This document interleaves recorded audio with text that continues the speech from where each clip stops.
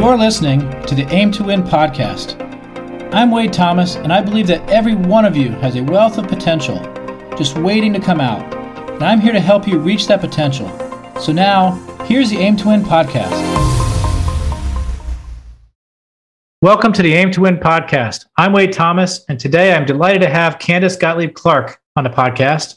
Candace is a renowned author, business advisor, speaker, coach, and conflict management specialist.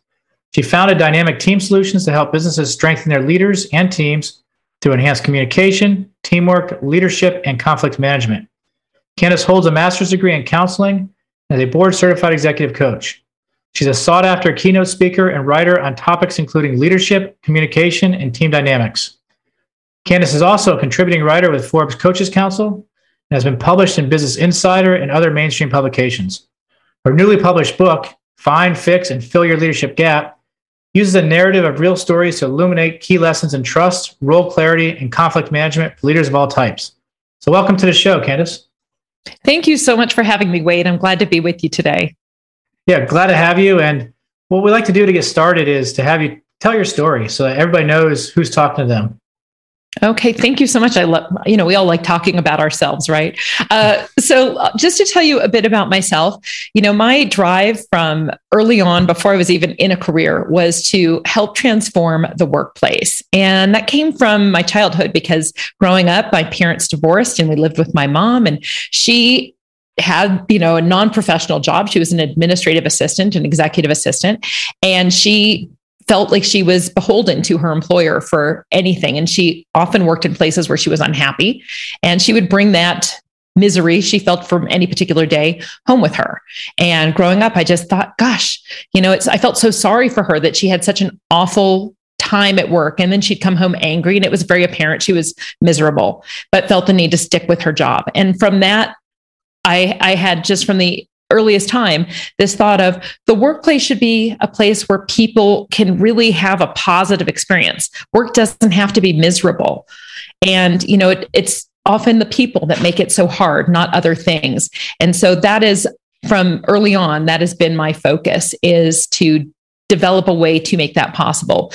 And granted, it took me well into my 30s to decide on, to have the skills, the knowledge, even the vision for how I could do that. But once it came to be, I was just on fire. I had a way to illuminate that passion for other people and to support them in creating a better work environment. Yeah, so exciting. So you kind of found your passion or your calling. Yes. And it was, it's fun to talk about it from that stage, because I think so often something does ignite within us that need to drive in a particular way, but it's not true for everybody. Other people, it's just something they genuinely enjoy, or it's something that has become, lucrative for them. And so they stick with it. But mine was really a passion of heart, of connecting with what I believed everybody needed to be successful and to feel contented. I mean, that's such a big part of our lives, from the age of about maybe 20 or 25 all the way through maybe 65 or as late as 80 for some people. You need to be in a place where you feel a level of being valued, of being appreciated, and a level of happiness in your own world. And while happiness at work isn't what I talk about every day, it's the core of what drives me. So you said, one of the things you said there was that oftentimes what creates that state of unhappiness at work, it's not situations, it's people. So yes. Say more about that. Well, in my work, and what I developed early on was a specialty in mediation and conflict resolution. I had a master's degree in counseling, so I had a lot of knowledge and intuition already built into me on how people function and how they work. But then I came into the awareness of the field of mediation and how conflict resolution can really transform a relationship, because so often things are created out of a misunderstanding. And, I've been in my field now for about 20 years. And in that time, I've had the privilege of working inside businesses of all sizes, because it always comes down to even a team, even if it's a, mega corporation. And I have worked for some in entertainment and other industries, but also small businesses. And there's not a lot of difference, because at the bottom of it all are people and how they work with each other. And so, early on, I developed a a passion for mediation because I saw the path toward helping people resolve their differences. And it was incredibly rewarding. But not everything is a conflict. Not everything is a level of friction or discord. Sometimes it's just a level of dysfunction. And I found when I worked with companies, very often, I'd be helping people at whatever level, but I'd find out a lot of the issues trickled from leadership. And so I learned to ask these business owners that I'd work with early on, say, before we'd even begun the project, I'd say, if I find out something that we're working on trickles, stems back to you, how would you like me to let you know? And I'd always get this self-deprecating laugh and this, kind of knowing smile. And they'd say, well, of course it will. Or I fully expect I'm going to hear that. And it taught me a few things. One, it made it super easy to go back to them because then it would just simply be, hey, Mr. Brown, do you remember that conversation we had? And they'd smile and they'd say, oh yeah, what did I do? But it also showed me just how genuinely leaders are doing their best, even if they're creating the most egregious outcomes that they don't seem to recognize they've caused. And they're angry with their staff for this friction that's happening or this, lack of accountability and these other things that we know are problems. I learned that they didn't do it knowingly. And it helped me to really frame a philosophy, which I call vindicate, don't villainize. And it's not just for the leader, it's for anybody. And it's to say that we're all trying our best and blind to the mistakes we're making. That's the leadership gap, right? It's those things we're blind to. And I write about that extensively in the book, but it's just a philosophy I have that really extends beyond the workplace. We're all, most of the time, there's times that we're doing, malfeasance on purpose, something right. is really annoying us and we're vengeful. But even in those moments that there's a vengefulness, there's a kernel underneath it of rationale. This person deserved it because of this.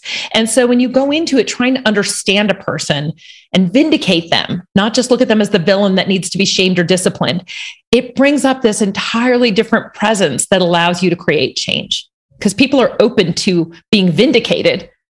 They're not open to being villainized. That's interesting because, you put forth that people really mean well generally. Yes. And, but a lot of times our systems and how we manage are based upon a premise that people aren't doing that they don't have the best interests at heart. That's why we put monitoring systems on computers when we're working at home, or other such things. So how does a leader kind of get past that? Because I think that's ingrained in a lot of leaders is that I have to make sure they have the best interests of the company at heart. Well, I think if, it speaks to the core of what I do. And so I'll say it more from the stance of what I do and sort of how I would suggest or propose that they would do it, because that's in essence what I'm telling people in my book is, how do you do this? What do you do? It's not just a what's wrong, it's what to do to make it right, of course. And so what I look to is to creating sort of that fresh platform, because it can be uncomfortable for a leader to suddenly change their path. So you introduce that to your team. You say, hey, I'm becoming self-aware of some different things. I'm taking a leadership course, I'm reading a book, what have you. And I've learned that I need to look at things from the stance of, you guys are trying your best, just as I'm trying my best. And I'm going to ask you when we meet about things, questions about the work and where you are in a different way. I'm going to ask it to you in an expectation that you're going to tell me what you were trying to accomplish rather than my shaming you for what went wrong. But I want you to also be able to take ownership for what you've learned from it. Because if somebody doesn't explain what they've learned, and I'm now speaking to you rather than to a leader and what they're sharing, Wade, if any person doesn't also accept some ownership of what they're doing wrong, it's very hard to have compassion for them. Mm-hmm. So, it would be the sort of thing a leader would need to say, here's how I'm going to shift, why I'm shifting, how I'm going to shift, and what I expect from you. And then just to start it, just to say, this is going to happen this week. I'm having one-on-ones with each of you this week.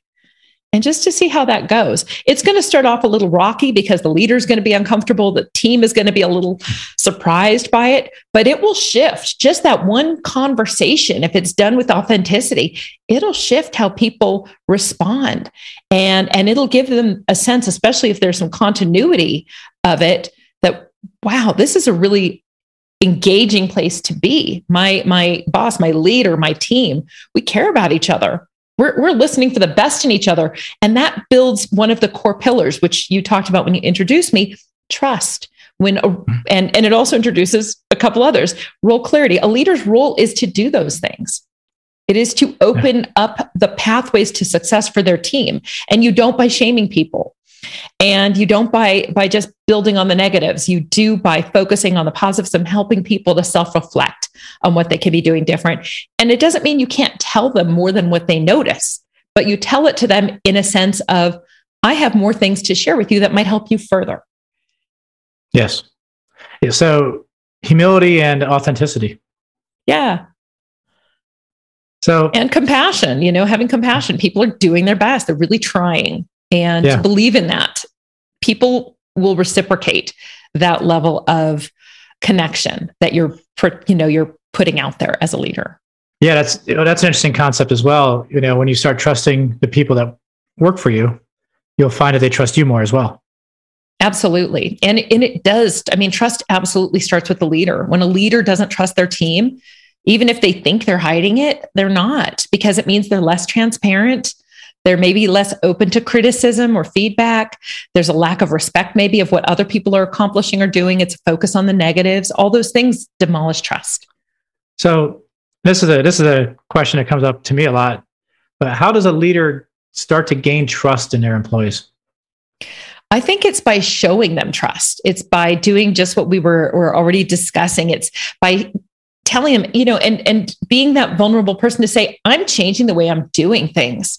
So being transparent, not just doing it differently, telling them you're going to do it differently. That's a level of transparency and honesty, telling them why, which shows that you're open to feedback because you've given yourself feedback, or a book or a coach has given you feedback and you're taking it. When you show you're open to learning and growing and changing, it shows them that they need to be as well. So I think so much of it is modeling, just doing it and telling your team even, I want us all to rise to an occasion of doing this. Maybe not telling them, show them first that you're doing that. And if they aren't starting to do it on their own, let them know the expectation is, and not to say, be like me, but to say, doing these things. And say, I'm working to do these things where I fail or I don't reach that level. I am open to your telling me because I want to be better at that. And the more humility and openness a leader shows, the more they deliver that reciprocity from their team. Love that. So tell me about the book. So why did you write the book? I wrote the book because I realized, I had quite a few clients, kind of ping me, because just in general conversation, I'd put out a thought or a piece of information that they hadn't heard me say before. And they'd be like, oh, you need to write a book. I need to be able to write these things down. I need a place to access this thought process. But also because I can't reach every business. I mean, I would love to. And my team, I've expanded my team. I have a lot more people now that all help to work with clients in this way. And we do work with individuals as well as teams. We do a lot of things. But I realized I wanted to be able to genuinely make a change in the world, make a change for leaders, which makes a change for employees, which makes a change for families and communities, and yeah, that's a bit grandiose, but that's why I really wanted to do that. And it was burning in me for a very long time before I actually wrote the book, and then rewrote it and then edited it and rewrote it again, because I wanted it to be not just a vanity project. I wanted it to have real roots that would really help transform people one at a time, business by business, community by community, family by family. I realize it starts small, but that's why I wrote it. Yeah. Yeah. It really does. You can really change the world by changing the experience in a workplace, I believe. Yeah. I think that's why we both do what we do, right? We passionately believe that by helping the individuals, we help the group. Yeah. Yeah, absolutely. So talk a little bit about what the book is. What's the book about? So the book, I actually use 3 stories of clients I'd worked with in the past. And I teach the lessons through these 3 stories. And I do that because I think it helps people to be more self-reflective when they have someone else they're looking at than just themselves. And I bring up these 3 different leaders who are all well-meaning, good people who created turmoil in their workplace. And the 3 different kind of stories are the one who's the legacy leader who grew up within the company and now is a leader within it, and a lot of people reporting. The one who came in from the outside and took over an established team and tried to create meaningful change. And the one who was, kind of there in the middle, but was brought in to establish a new team. And each one had very different styles. And I realized as I was writing it and I was teaching these lessons, which I, scoped out as part of my outline, I realized that they really boiled down to three main functions that leaders need to have exceptional skills in, and awareness in. It's not just skills, it's awareness, which is a lot of what the book helps to bring out. And those are those three pillars of trust, role clarity, and conflict management. And I realized those were consistent across every leader I've ever worked with as the areas that needed to be looked at. And I think this could be true for any coach or leader or consultant out there who's working with leaders, to consider those three pillars, because if any of them is weak, it's a three-legged stool. If any is weak, they take the other two down. If you don't have trust, your team's not going to respect your role, and you're not going to be effective in managing their conflict. If you don't understand that your role is to basically create the smooth path for your team to be successful.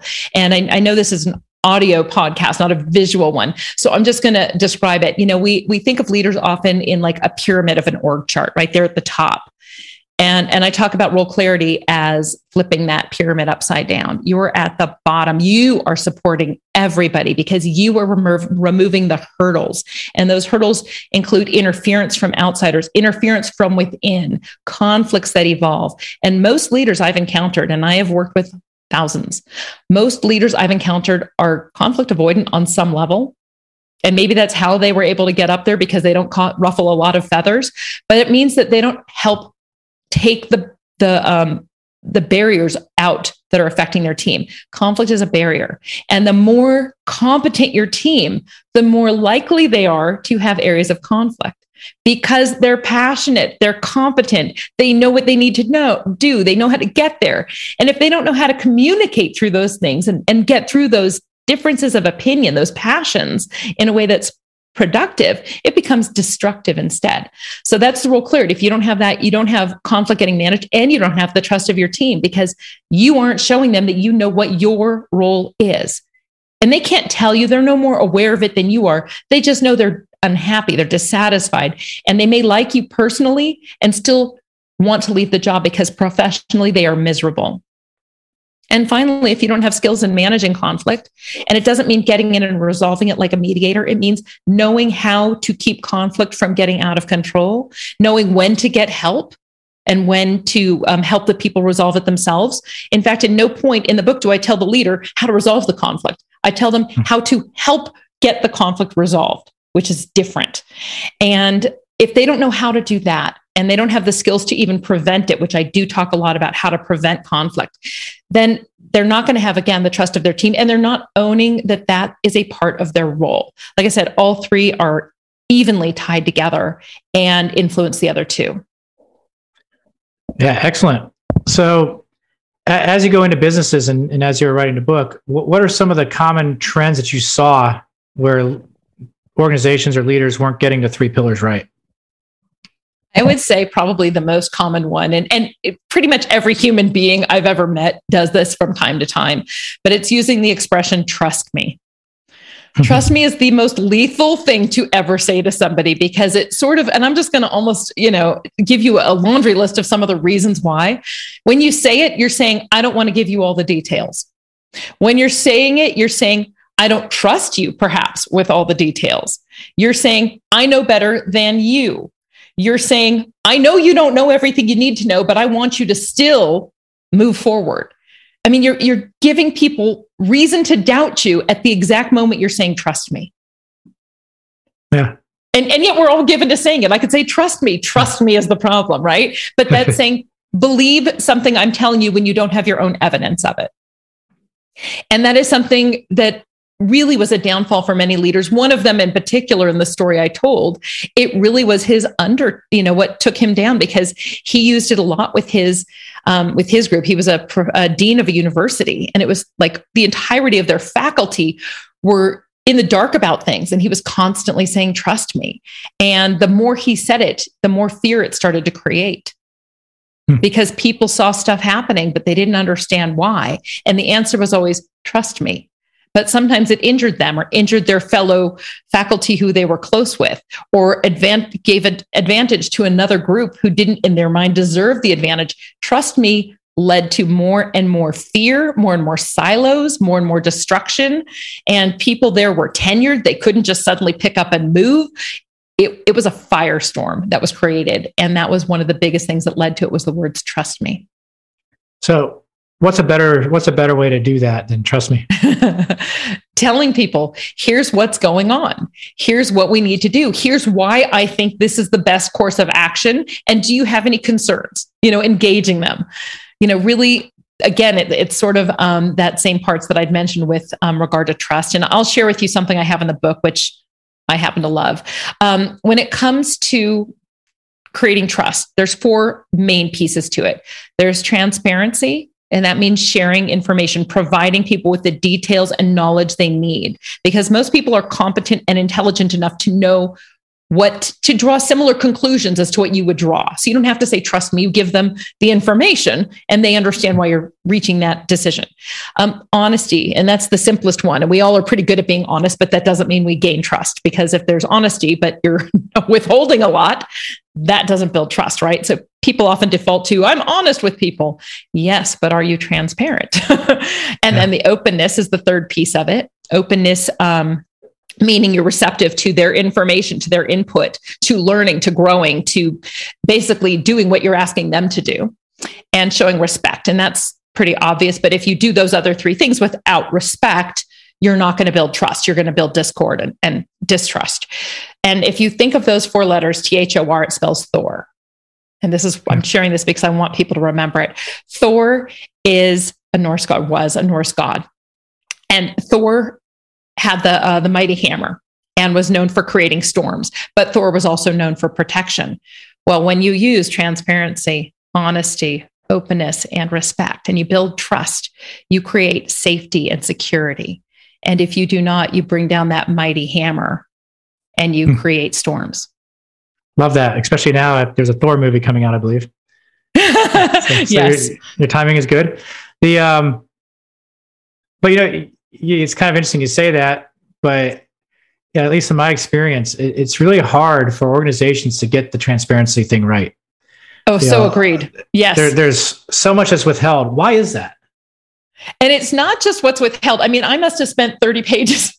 Well, it probably got edited down to less than 30, but on transparency, because it's not just that they don't know what to be transparent about, or it's not, on what to share. They don't know what not to share. And it's, like I talk about people that think they're being transparent and they start leaders and they're sharing things personally about themselves. And that is entirely the wrong direction. I bring up where transparency with personal stuff is relevant, and it's where it's life affecting, life changing. A baby's coming. A family member has passed, you're getting married or divorced, you're in a major car accident and you're not going to be at work. Those things you offer transparency. You're suffering from a medical condition. That means you won't be focused. They impact you on some level at work, or they are so meaningful to the rest of your life. If you don't tell people, that destroys trust. It says you don't trust them with that high level of information, but you don't share the other stuff. You don't share you had an argument with your spouse. You don't go into the details of parts of your life that are irrelevant to the workplace. You just don't. But what you do share when it comes to workplace things, and I'm glad you asked this because it is such a murky thing for people. What you do share is the rationale for things. You may not be able to share the details, but you can share the rationale. You can tell an employee, maybe you're going through a merger and acquisition and you cannot share that. That could cause an exodus of your employees. I recognize that. And so it might be, okay, I can't be fully transparent. You can say, we're going through some changes organizationally. And as a part of that, we're going to be making these shifts in the company. And right at this moment, I'm not at liberty to tell you much more, but I'm open to answering any questions you have within this realm. And that's a really big one. And that's one of the most complicated ones because there needs to be a level of opacity, right? There needs to be some way of protecting the organization, the business itself in the mix of this. But you can also say, I will be able to share more at this time. Or here are the impacts you can expect that you will see over the next few months as we go through this transition, because I don't want you to be worried. Here are the things that will change. Here are the things that won't change. So that even though people don't know everything, They know what affects them, which is really all they need. They need to know their job is secure, if you can say that, which sometimes you cannot. And if you cannot, you can say, we can't assure that everybody's job's going to be the same at the end of this, but we will make sure nobody is given less than 90 days notice of things we are going to be doing. So they don't start looking for a job, because they're scared, right? And that's the hazard, is you need to find places. And I used a very extreme example, but I think in today's day and age, a lot of businesses are looking at M&As. I know some of our clients are going through things of that ilk, and they are very, very tight-lipped for good reason. Yeah. Yeah. That's excellent, because you can't be completely transparent, because there's, a lot of reasons you wouldn't, but those are some good tools to use when you can't be. Right. Yeah.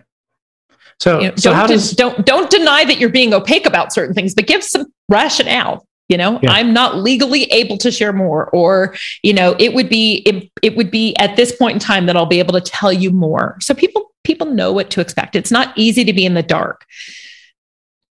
Yeah. I love that. Just a great tool to kind of get around that. So how does all this translate to an organization that might be operating in a kind of a hybrid format or a completely remote format? How are these things different? Oh, they're so different. I mean, I started writing the book before COVID, finished it during COVID, published it as we were coming out of COVID. It's interesting. And I did not include a chapter on COVID. I think I have it in just the gratitude at the end of the book, that's when it was being written, because these lessons are going to be different for every company, regardless of how they operate. And there are so many different variations, but I think what matters is knowing, okay, I need to recognize that my role is to get rid of these boundaries.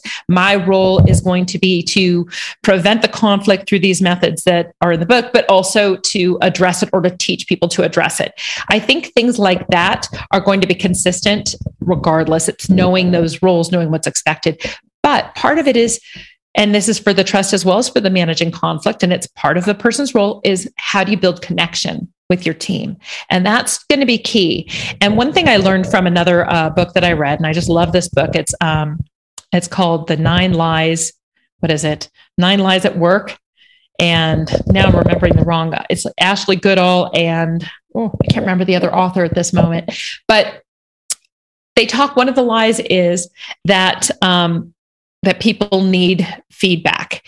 And then they talk about why that's actually not true. And it's an interesting phenomenon. But the same thing has to do with how people, another piece that's super relevant here is how many people a person manages or oversees. And they describe that it depends on the individual.